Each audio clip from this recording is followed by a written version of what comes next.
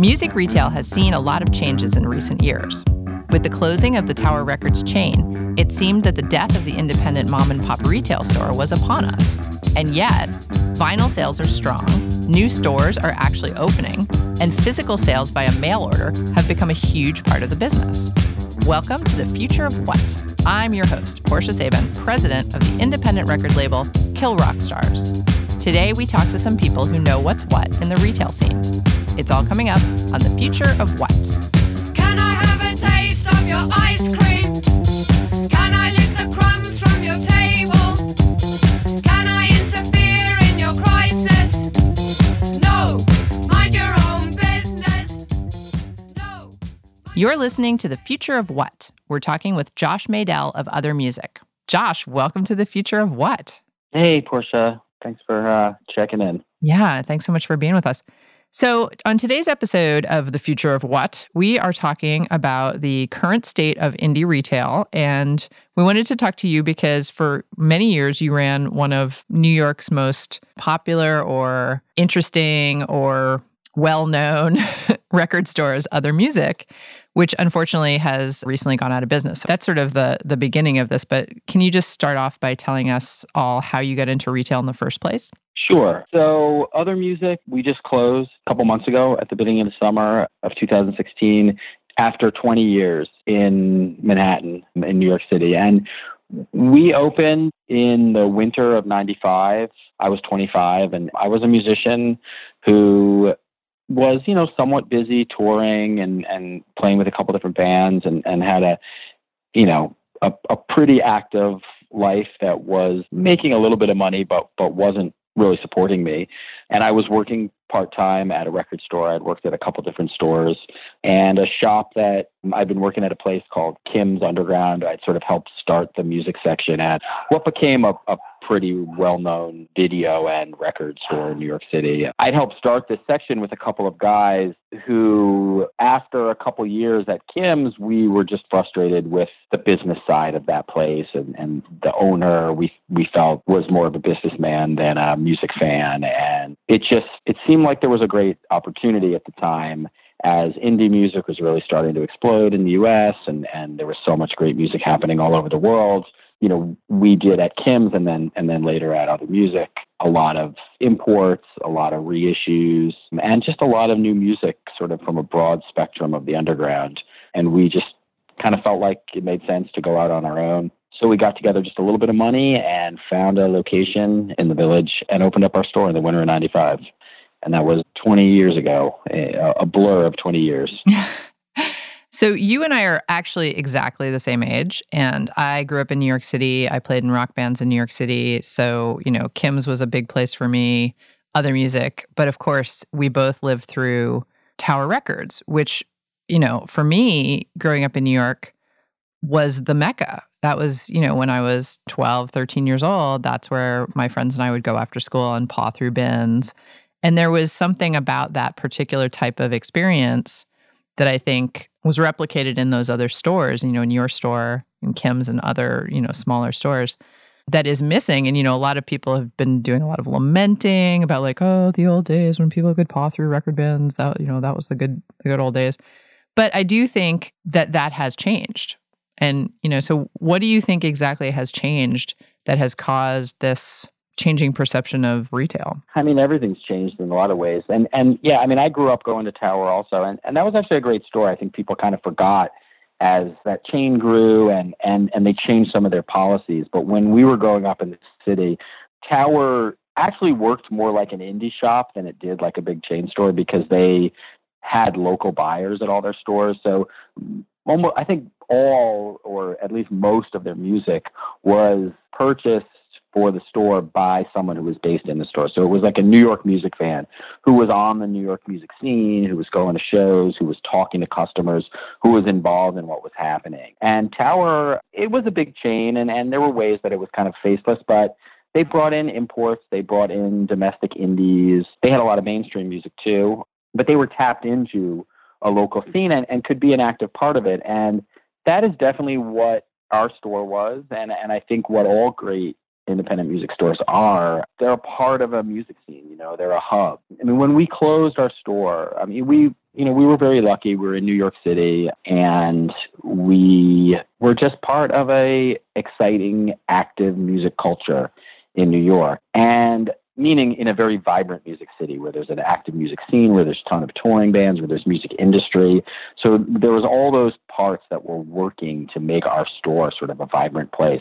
There was, you could come in there and meet your favorite artist shopping and hook up with the guy who ran your favorite label, or, there's just so many different people coming through there all the time who we were learning from, who were learning from us, who were contributing to the vibrancy of the store. And the thing that was most fascinating and emotional and really interesting when we announced we were closing, because we announced that the store was going to close about 6 weeks before we did. And we gave customers a chance to come say goodbye and come by and talk to us and shop one more time, sort of, be a part of the store once more or again. We had a lot of people who hadn't shopped there in years coming back. But the thing that was so interesting to me was that, every day there would be people coming in there, sometimes in tears, telling a story about how they met their husband or wife at other music, through connections there, how they met their bandmate, how they were inspired to start a band or to go into a creative career in some way, or, people actually saying like, you helped me become who I am, help me connect with what I really wanted in life, in a way that was really kind of amazing to be a part of at the end there. It just made me kind of realize how much music means to people, and how much in the era of music, of record stores, which may be, we may be at the very end of that era, a music store, a record store was sort of a center of a community. And it was a place where people would come, yes, customer service and talking about records. That was a huge part of it, especially in the first decade of our existence, pre-internet. We sold a lot of obscure music, a lot of hard to find, interesting, difficult music from all over the world, and different eras, different styles. And having staff who were excited about what we had, who understood it, who understood how it fit in with other things that were going on, someone would come in and say, hey, I'm looking for something new, and we could get into a conversation about what they were into, what they liked, what they didn't like, what they were looking for, and help them hook up with something new. We did that every day, and that was the main driver of our business in a lot of ways, is that we loved talking about what they were. That did change as time went on, because people came in with a lot more knowledge. They were able to research and listen to things at home in a way they never could before. Eventually people could come in and wouldn't have to ask a question about what something sounds like, because most of the time they could just pop it up on their phone and listen to, a song or two to decide for themselves what it sounded like.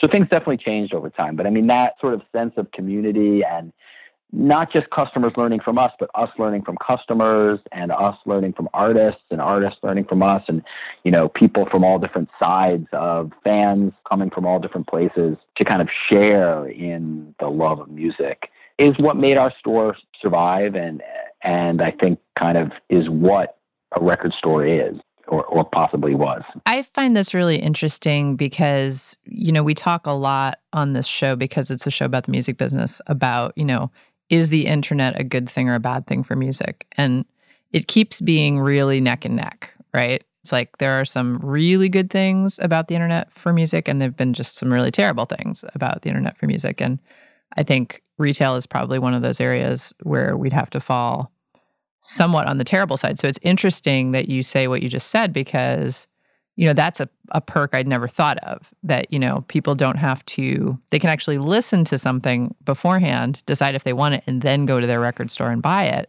I guess the fear being that why go to the record store at all if you can just buy it online? Well, that's true. Why buy it at all? And there's pluses and minuses to that. The thing you can't forget is that some music takes more than a 30-second listen to know if you like it or not. And so I think there's a lot of plus sides to how easy it is to explore and discover music now. For underground artists, it's much easier to find their audience and to be heard than it ever was before. The thing is, it also people are encouraged by just the way digital culture works to keep clicking, to click through, to click past. Listen, nah, listen, nah, listen, nah.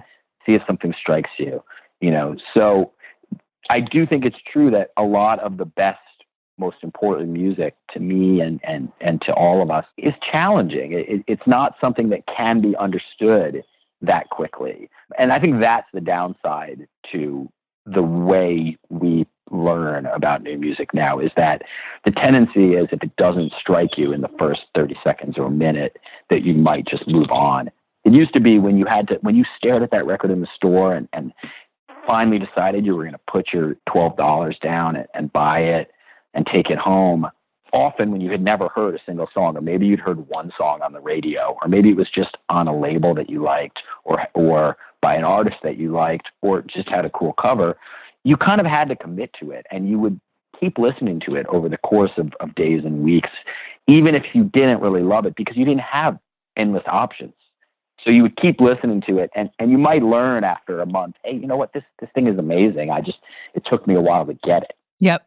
I've had that experience in my own life, and I know that that's true. And I mean, I'm sure you have too. So quickly, just tell us, over the last 20 years, what was your experience running a retail store in terms of the business? When did you start to see a decline? Did it take a really long time for that decline to happen? Did it happen gradually? Like what was your experience? So we opened in the winter of 95, and the early 2000s, like the first half of that decade, were probably our biggest years. CDs were huge, reissues, new music too.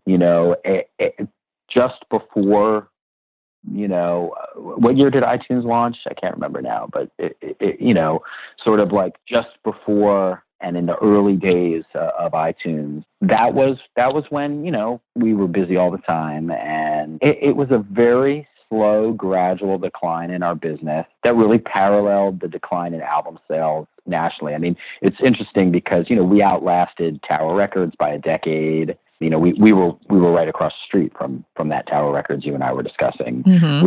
We outlasted them by a decade. We outlasted Virgin by many years. We outlasted so many stores. But that said, even though the music we dealt with was, we dealt with a lot of underground music and more esoteric stuff, the decline in our sales really mirrored the decline in the music industry, the kind of gradual slump in sales that happened over the years. At the same time, of course, our expenses kept on creeping up. And, it's always, in my mind, this may not be true for every record store owner out there, but I mean, for us, it was always a labor of love. Kind of, it was the greatest job in the world because you got to be around so much great music. You got to hear so much stuff, hang out with so many interesting people, get free records, get to go to all the, get free concert tickets, just get to sort of interact with the great creative community and be a part of that. It was always a tough business to make money at. Even in our best years, it's not like it was like a hugely lucrative business because record retailing has always been a tough business. The margins are very small compared to any other type of retailing out there. The wholesale cost of vinyl and CDs, and then there's the suggested list price or whatever. Usually we would be a couple dollars below that just because that's where everybody was. There was a list price and even if you sold it for full list price, you were lucky if you were making a few dollars on each record. And so you'd have to sell a lot of records to make it work. And we did sell a lot of records. And in fact, we sold a lot of records right up to the end, but the margins got smaller. The business just got harder and harder. I mean, very much driven by, downloading, illegal downloading, then legal downloading, then streaming. I think streaming more than anything because it really is just so convenient and has so much to offer people. But also other sides of the internet. I think that, well, first of all, when we opened, because we were such a specialized store, we had a very broad selection, but it was like, we pulled together underground music from all over the world. People would come, not just New Yorkers, but when tourists came to New York, music fans would make a pilgrimage to our store with their pockets full of money because they hadn't seen any of this stuff in their hometowns. Right. There wasn't, the way you would, if you could, of course, mail order records always, but you'd have to get like a physical print catalog right. from Forced Exposure or another of the interesting mail order places, get the print catalog in the mail, write a letter with a check telling them what you wanted. If they had it in stock, you'd get it back a couple weeks later. I mean, it was complicated to stay on top of music, and you were reading print fanzines to find out what was new. There just was not a network to explore this stuff. So we had people coming from all over the U.S., all over the world, spending a lot of money at our store all the time. That changed when you could mail order anything online in a moment. Also, shops around the world, I think, got a lot better as information became a lot easier to share. And as all the distributors were available online, the labels could be contacted much easier. So a lot of shops started carrying a lot of interesting stuff all over the place. And nowadays, even beyond mail order sites, as music in general, there's a couple people still buying records these days. There's just record collectors who have never, most of them are buying CDs and never progressed past CDs. They have a beautiful stereo at home. They like owning it. They have a CD player in their car too. In New York, people have small apartments, and they have a setup where they have been buying CDs and they continue to buy CDs. Then there's the vinyl people who are a different type, who are just like, it's a little bit different approach. People who are buying vinyl, it's a little bit more of a passion or something. It's not just about the music, but it is about the format. It's not just about getting the record a lot of the time. It's about getting the blue swirl vinyl that comes with the bonus 7-inch and the slip mat in the package or something. Having that cool first edition that the labels and the artists are really doing more and more these days, making special indie versions and, special limited versions for the big fans. People who are buying that kind of stuff, they can just mail order it from the labels or from the artist fan sites themselves. They, in some ways, that sort of specialized approach aiming at collectors kind of cuts out the record store, because even if you can buy those wholesale at a store, you never have, either you get stuck with too many or you can never get enough. When there's something hot that people want, they're never sure when they come down to the record store, are they going to have that limited version in stock or not? So for that reason, they tend to just pre-order it from the labels a lot of the time anyway. So it's not just streaming music, but I just think the whole culture of how we consume everything, including music, has just been so changed by digital culture. Yeah. So what I think I'm hearing you say is that it's possible that we're moving to a retail environment where people buy things online and buy physical stuff via mail order, just sort of over the internet. Is that what you think is going on? Yeah, for sure. And of course, the main thing for music is streaming. Streaming is, everybody that I know, that's how they consume most of their music, is streaming. Or that's a stretch, obviously. I spent years in a record store, and I know a lot of huge record collectors, but most of those people also stream a lot of music. So, streaming is the first thing, but I just think that the physical side of it, I don't think the physical side's about to disappear. I think CDs probably will disappear sometime in the relatively, not too far future.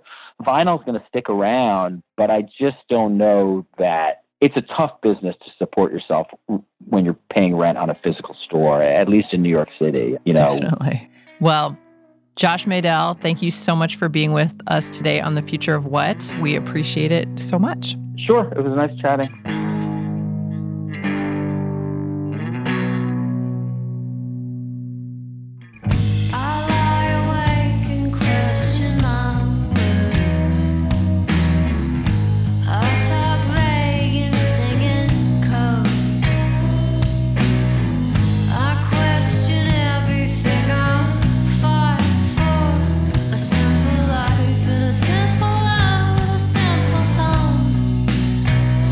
A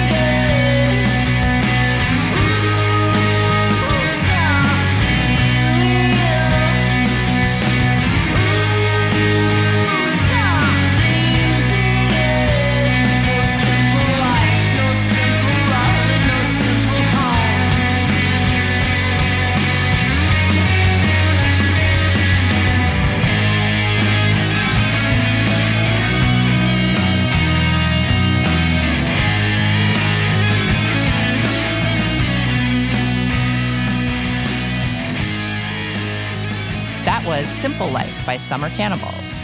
If you're enjoying this program, please subscribe to our show on iTunes. To find out what's coming up next, follow us on Twitter at KRSFOW. You're listening to The Future of What? We're talking with Ken Cheppaikode of Green Noise Records. Ken, welcome back to The Future of What? Thanks, Portia. So today we're talking record stores, and you being a person who has owned a record store for how long? It's been 12 years now. Wow, 12 years. Yeah. So you're a perfect person to talk to. Oh, thank you. So tell us, 12 years. Okay, I have to do math. What does that put us at? 2004? End of 2004. I think I moved here one of the first days of January 2005. So it's technically been a little bit less than 12 years, but. Right. So you had, that's an interesting time to enter the record store business. Definitely. Because it kind of went down, I would assume. Yeah. After that. I got it for cheap, though. So that's good. It was a fully functioning business before you bought it? Oh, yes. Green Noise Records has actually been around in one form or another since 1989. It was founded by Ryder Green, hence the name Green Noise Records. And it was in Eugene from 89 till 2000 when he moved it to Portland. And then him and his partner, Jen, ran it from 2000 to the end of 2004, at which point I took over. Cool. Fantastic. Had you worked in record stores before that? Yeah, a little bit. I had worked, in fact, my last day job had been working at Sonic Boom Records in Seattle. And then, I'd worked more in distribution and at labels. Like I worked at Mortem Distribution and I worked at Rhetoric Distribution and records before that. So I hadn't really had a ton of experience like working at record stores, but, that's very much how I grew up. I can name a bunch of great record stores that were, very influential to me, growing up in punk rock and, places where I was just really, I may as well have worked there because I hung out there somewhere, put it that way. Yeah, I totally understand that. And that's something, I feel like we're sort of the tail end of that breed of people who was really raised in the Tower Records era. So when you took over the record store in 2004, what was your experience? Did you have a couple really good years to start out with? Did you see the decline coming pretty quickly, or did it last a long time before a decline? I don't know as far as the retail store that we've really seen a big decline. Oh, that's really interesting. Business wasn't great when I took it over. They were pretty much making, just enough money to like not get the light shut off every month. So I pretty much knew it was going to be, an uphill battle or whatever. Right. When I took it over. And, I think that over the years, sales really have improved over the years, but that's been more on the website side than the retail side. What I did is, I also had a website for Dirt Nap Records and I kind of merged the two. And I sort of figured that, back then and still to this day, we always do color vinyl versions of all the Dirt Nap releases that are only available on the website. And that really has been successful in driving traffic to the site and people clean out a lot of store stock while they're there to pick up the newest Dirt Nap release. And I kind of figured that was kind of, if I had a strategy when I started to like boost sales, that was pretty much it. And, in that sense, I guess it's worked pretty well. Right. We talked to Josh Madell, who ran Other Music in New York. And that's what he said too, is that online sales are sort of where he's seen the growth. Oh, definitely. Over in retail in the last several years.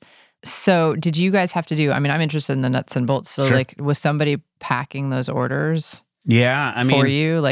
No, store staff or who was doing that? No, not really. Sometimes we bring in extra help when we have like a really big release that we put up there. But, 95% of the time it's just me. Really? Just yeah, you? sure. Yeah. Oh No, my I people are always like surprised to hear that. But like in a lot of ways with like the label stuff, we've kind of automated and outsourced a lot of the work. But mail order is the one thing that I've always wanted to keep really tight control over. Probably not the most efficient way to do things, but it's really all I know at this point. That's awesome. So I have heard that the store is going to be sold. Hopefully. Yes. So why did you make that decision to sell the store? Well, there's a couple of big reasons. The really obvious one is that my wife wants to move back to Texas in a couple of years. And I don't really I feel like the store is, it's profitable, but I don't feel like it's so profitable that it would really be worth the time and effort and expense of packing it up and moving it across the country. Gotcha. I sort of think, a more efficient thing to do would just be to kind of wash my hands of it entirely. So tell us about your experience running a physical retail store over the last 12 years. What have you seen change? Have you seen, everybody keeps talking about this vinyl revolution. Have you seen, what have you seen? Oh, sure. On the one hand, I think culturally, as far as the kind of music that we specialize in, vinyl's always been very big. So I don't think that there's been, as drastic of a change with our business as there are for potentially, I would think for some other record stores. Although, I mean, we definitely sell less CDs. I mean, let's not kid ourselves. But, vinyl was always really big from day one of taking over the shop. So I don't think there's been that dramatic of a change. But as far as things like CDs, we're definitely, we definitely don't buy as many. We definitely don't bring as many in. Mm-hmm. Almost every time somebody walks in off the street with like an armload of used CDs to sell, we almost always tell them to take a hike, Wow. Yeah. So that's been a real big one. Have you guys seen, what about cassettes? Do you stock cassettes? Yes, we stock cassettes, and that is definitely an area that things have changed. I mean, it seems like 10 years ago, we literally couldn't give them away, and now people come in looking for them. Yeah. And it seems like a lot more bands are bringing in, cassettes to sell on consignment, and, it's definitely something that we're a little more interested in now, just because, we're getting people asking about that stuff a lot more than they used to. Right. How about the type of customer that you get? Has that changed over the last 12 years? No, not really. I mean, I think that, basically I think that the entire time we've had the store, the retail business has been, side of the business has been kept afloat by like, a handful of like extremely, super loyal and dedicated customers who would come in regularly. And that has changed a lot over the years. Like the actual customers, I mean, it's turned over. Like we lose them.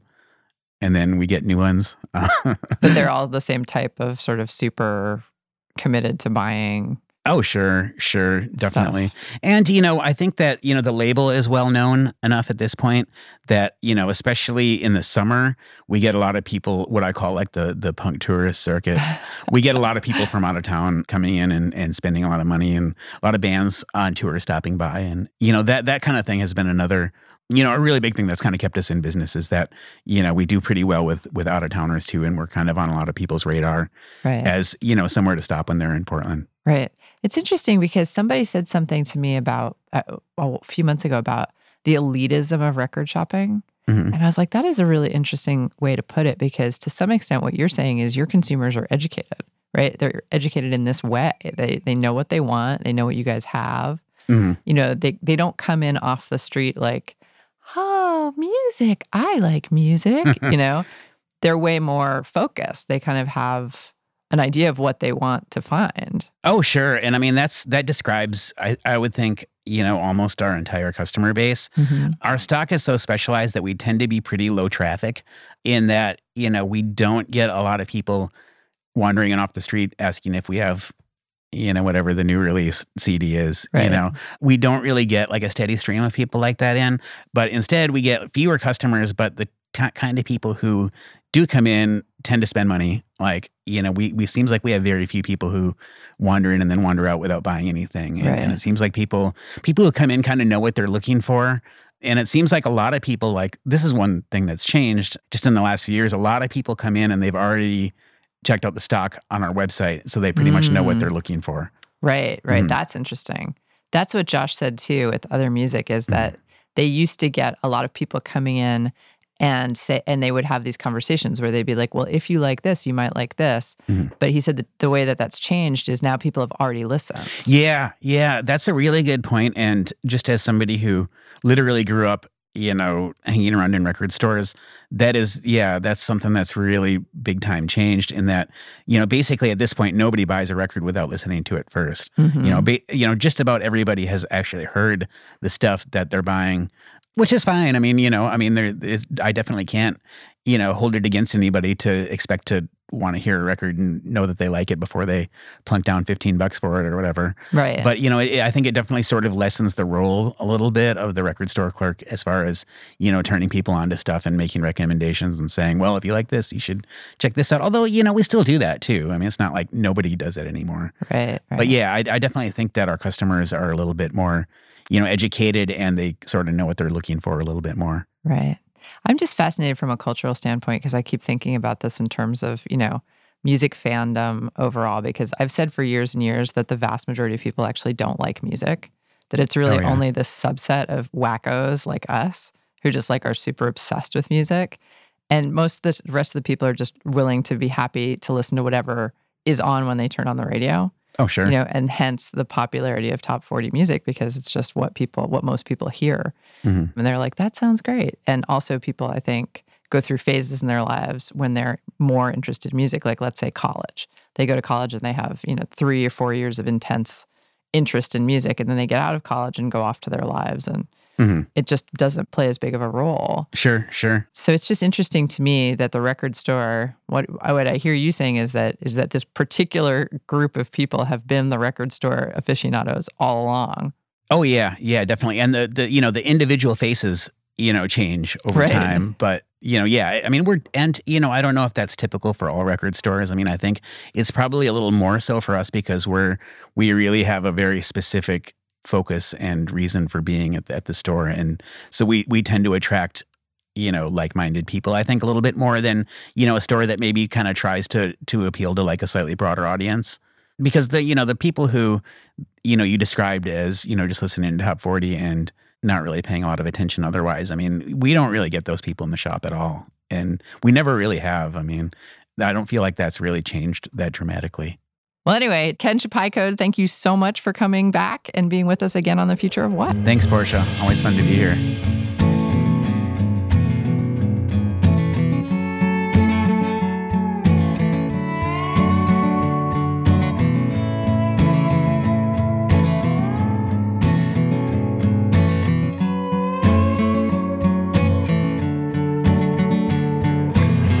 Your clearest thought, your best idea, but how often are you wrong in one calendar year?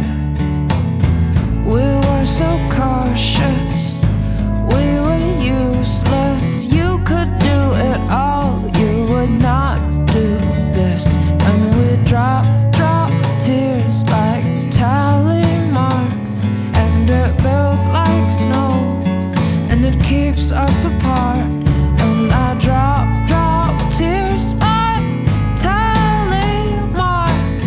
Well, I'm keeping score, so I'll keep us apart. But I think I might miss you enough to say so.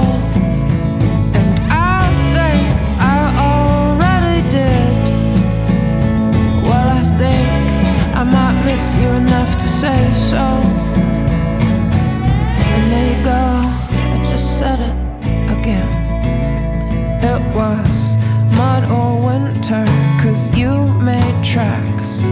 And I did too, but I came back. So don't explain love to me. Love is not why we leave. It is real life dreams. Make believe people, you can't build cathedrals out of finger steeples. And we drop tears like tally marks, and it builds like snow, and it keeps us apart. And I drop tears like tally marks. Well, I'm keeping score, so I'll keep us apart. But I think I might miss you enough to say so. And I think I already did.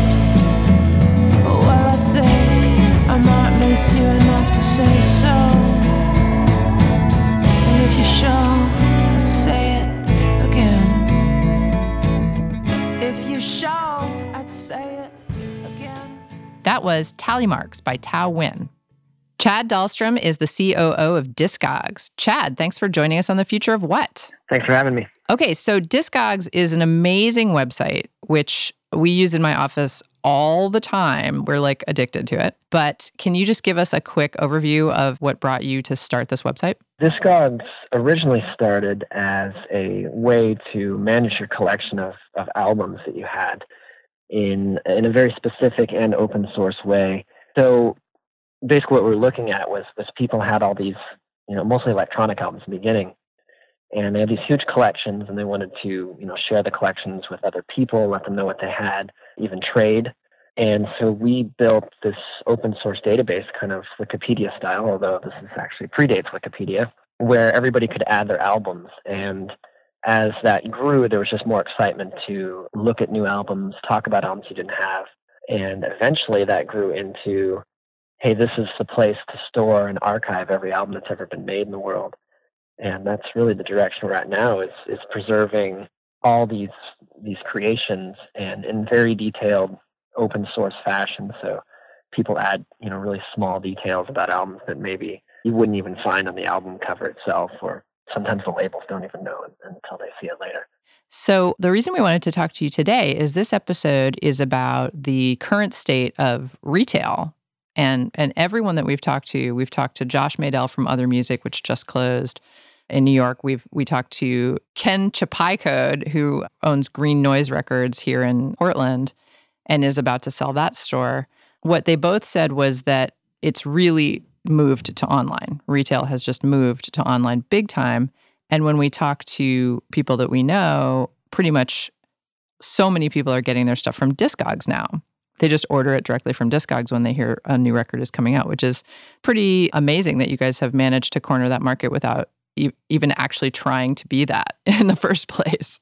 Well, and to be fair, they're not actually ordering it from Discogs. They're ordering it from a seller on Discogs. Right. Many of which still are retail stores. And even though you are seeing closings, we're also seeing openings. And Josie Records coming out of Dallas, Texas is, I think, up to 3 or 4 stores now. And, the model's changing, of course. They are a mixture, they're a blend of having their physical store and selling online, including through Discogs. They're definitely kind of a fan of Discogs and a partner. But what I think is kind of cool in the stuff that I'm seeing succeed, it's a blend, that definitely it's hard to be a boutique record store or a small store that just sells records. That's hard right now. But what I am seeing being successful is a lot of labels are opening stores. And so they're kind of doubling down and distributing through the store, having that store presence, which of course attracts more people to their music and label that are shopping.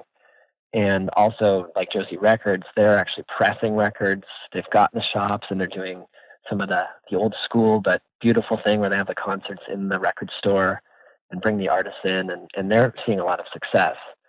But it's changing, and it's a lot of online for sure. Mm-hmm. The other thing that I thought was interesting about something that both those guys said was, Josh in particular, because Other Music was a very specific type of store. People would come to that store who were record collectors and people who were excited about music, sort of that 1% or whatever it is of music buyers who actually really care.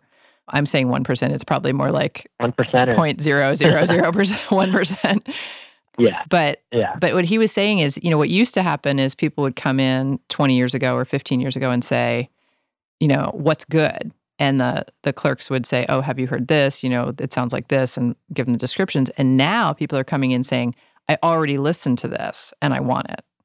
And I think that's an interesting piece that the internet has given us that I wouldn't have thought of. Yeah, and it depends on the genre of music. YouTube, of course, being the biggest provider of this, which still boggles my mind because it's now gotten to the worst audio quality possible, but you do get the visual as well, so that's nice.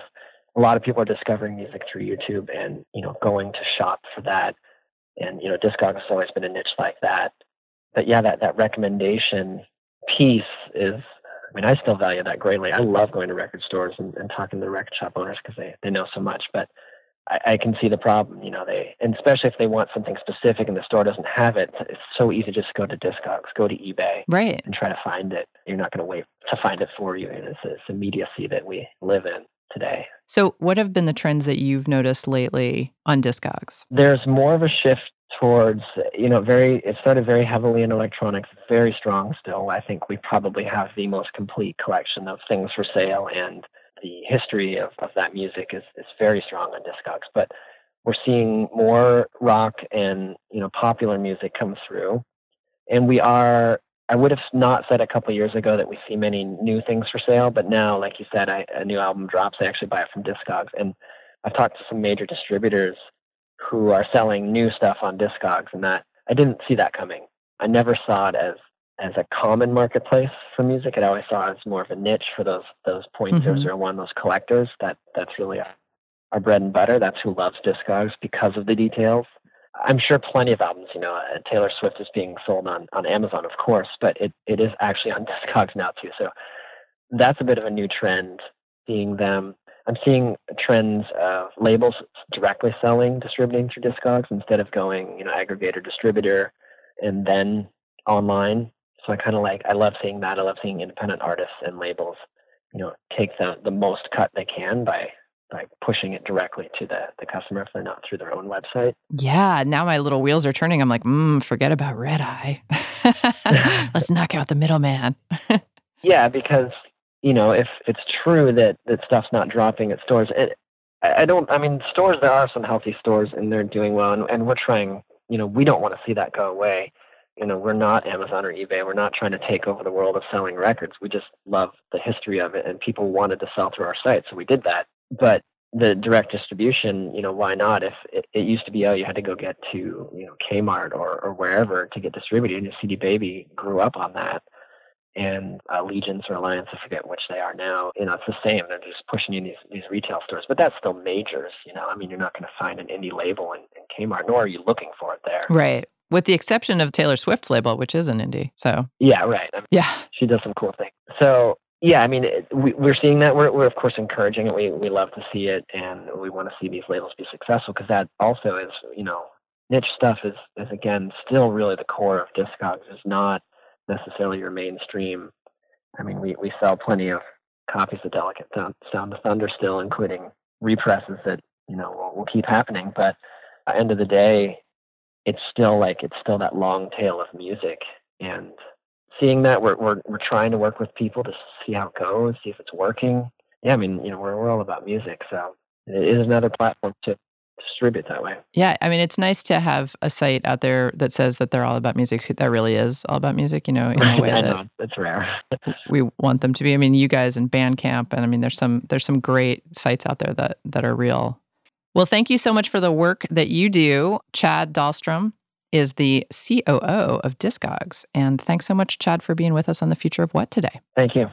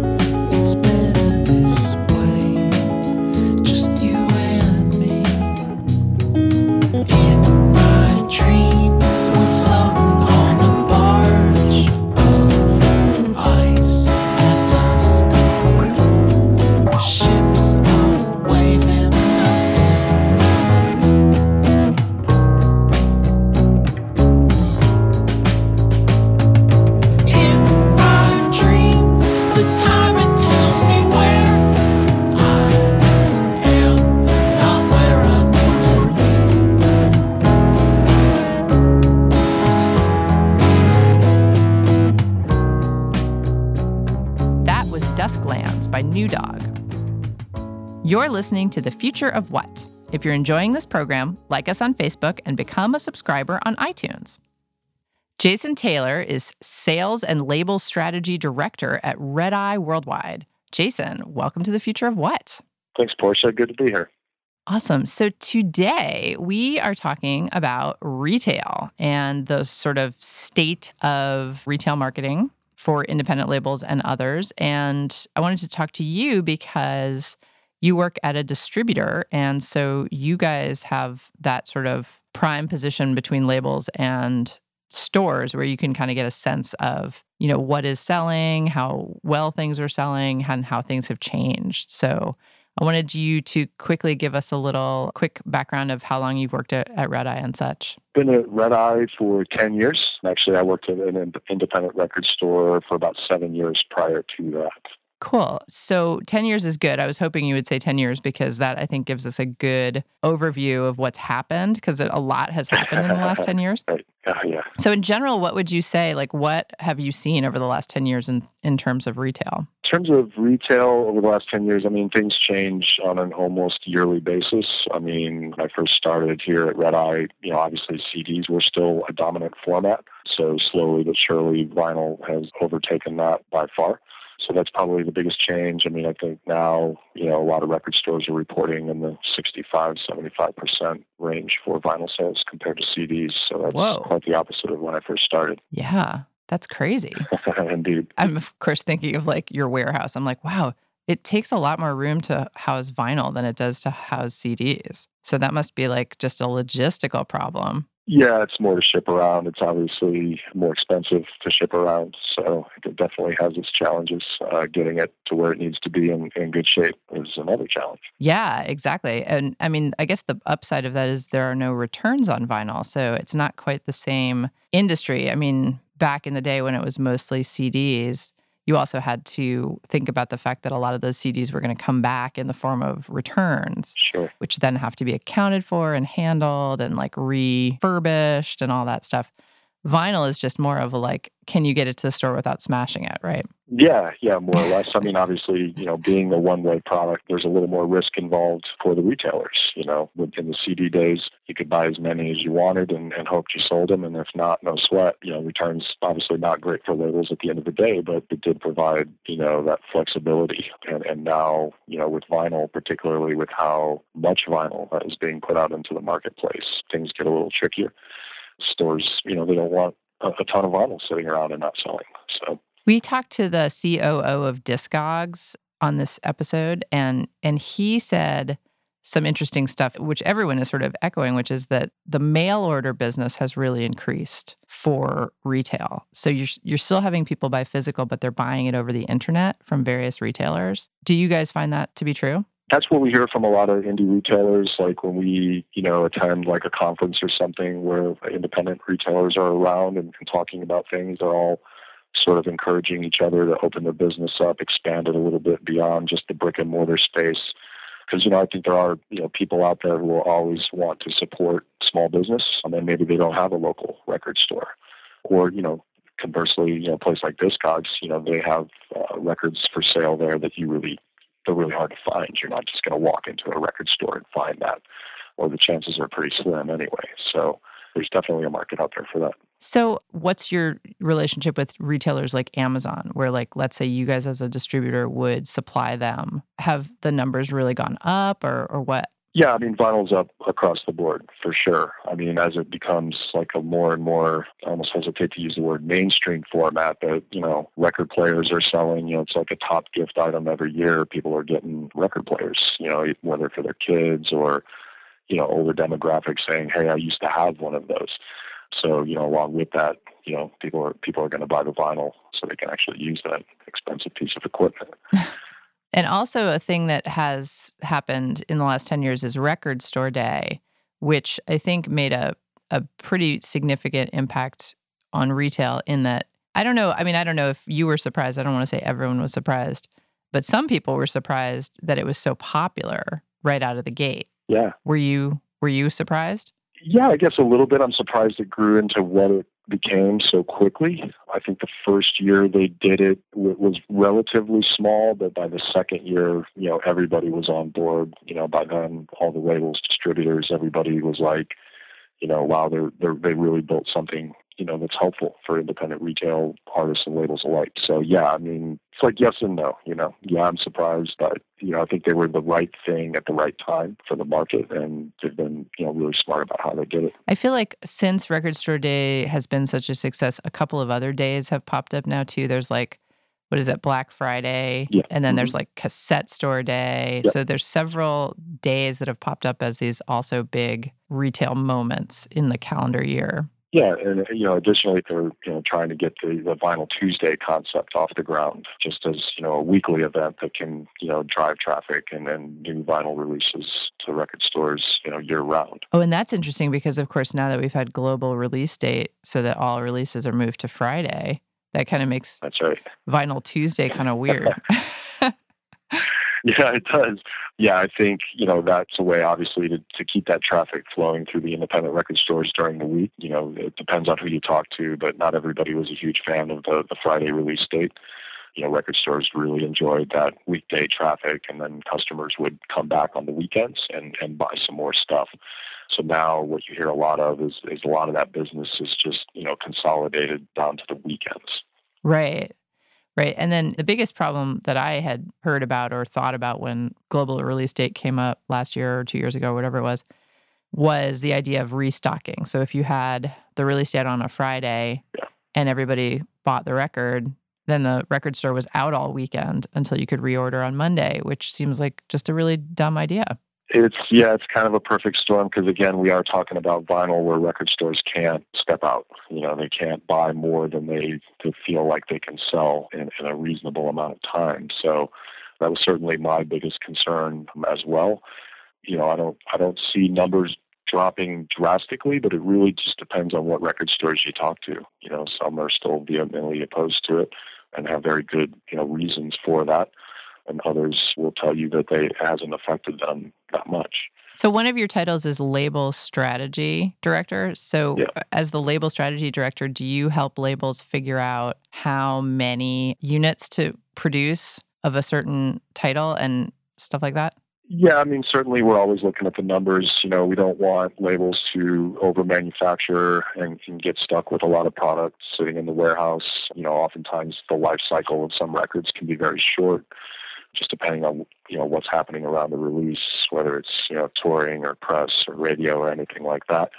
So it's really important to kind of get that number right because, as you know, it's, not cheap to manufacture vinyl.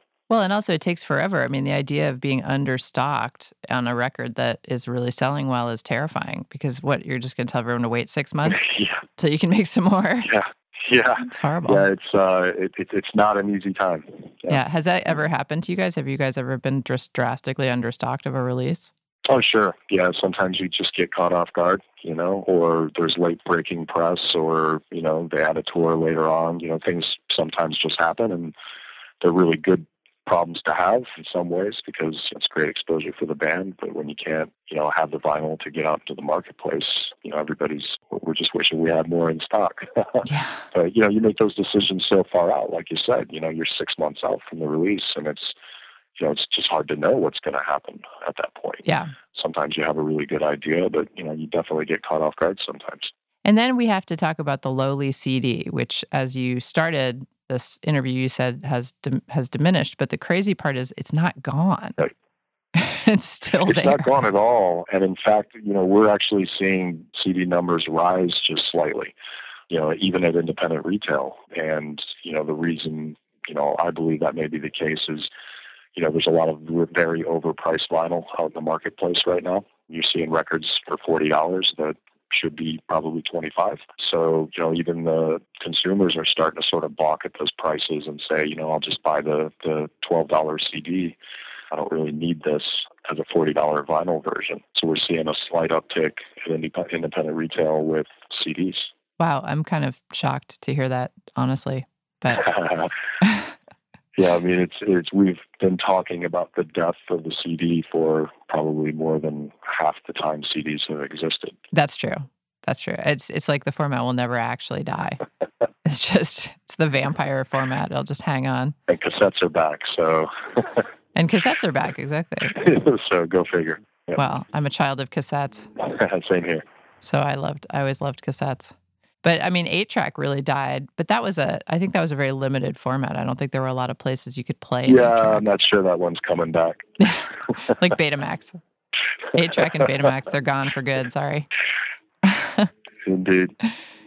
Crazy. So are there any other retail trends that you can think of that you'd like to throw in there? No, I mean, I just think the price of vinyl going up, and this is, not the kind of labels and artists we work with, that stuff's always been really fairly priced. But, the more people walk into record stores and see, they get that sticker shock on the price of vinyl, that probably concerns me and independent retail more than anything, because what you don't want is the perception that music is grossly overpriced. Right. Which is, it's so ironic because think of it, on the internet, it's free, but then you have to pay $40 for an LP. This makes no sense. What's going on, people? Right. It's hard to call, it's hard to say, art is overpriced, but you know what I mean? There's, sort of a standard price that people should largely be, in that realm. So when people are over and over again seeing records that just cost too much or they can't afford it, it was part of the reason cassettes kind of came back, because, younger kids had, cars with cassette players. They could buy, $4 or $5 cassettes, the price of, one album on vinyl. And so that's why we've seen, that little uptick on the cassette market, just still a minuscule number in the grand scheme of things. But, people are going to be price conscious at the end of the day. Right. Unless you're Burger Records, in which case you're doing great. That's right. They've carved it out. Yeah. They created that niche and they're living in it. It's pretty good. That's right. Awesome. Well, Jason Taylor is Sales and Label Strategy Director at Redeye Worldwide. Jason, thank you so much for being with us on The Future of What today. Thanks a lot. I really appreciate you having me on. And that's our show. The music we played today was used by permission. You heard Summer Cannibals, Tao Win, New Dog, and of course our theme song, Mind Your Own Business by the Delta 5. Subscribe to our podcast on iTunes. For more info on our shows, check out our website at killrockstars.com/thefutureofwhat. Our program was engineered by Brent Asbury at Beta Petrol and is produced by Will Watts and Anna McLean. I'm Portia Sabin, president of Kill Rock Stars. See you next week.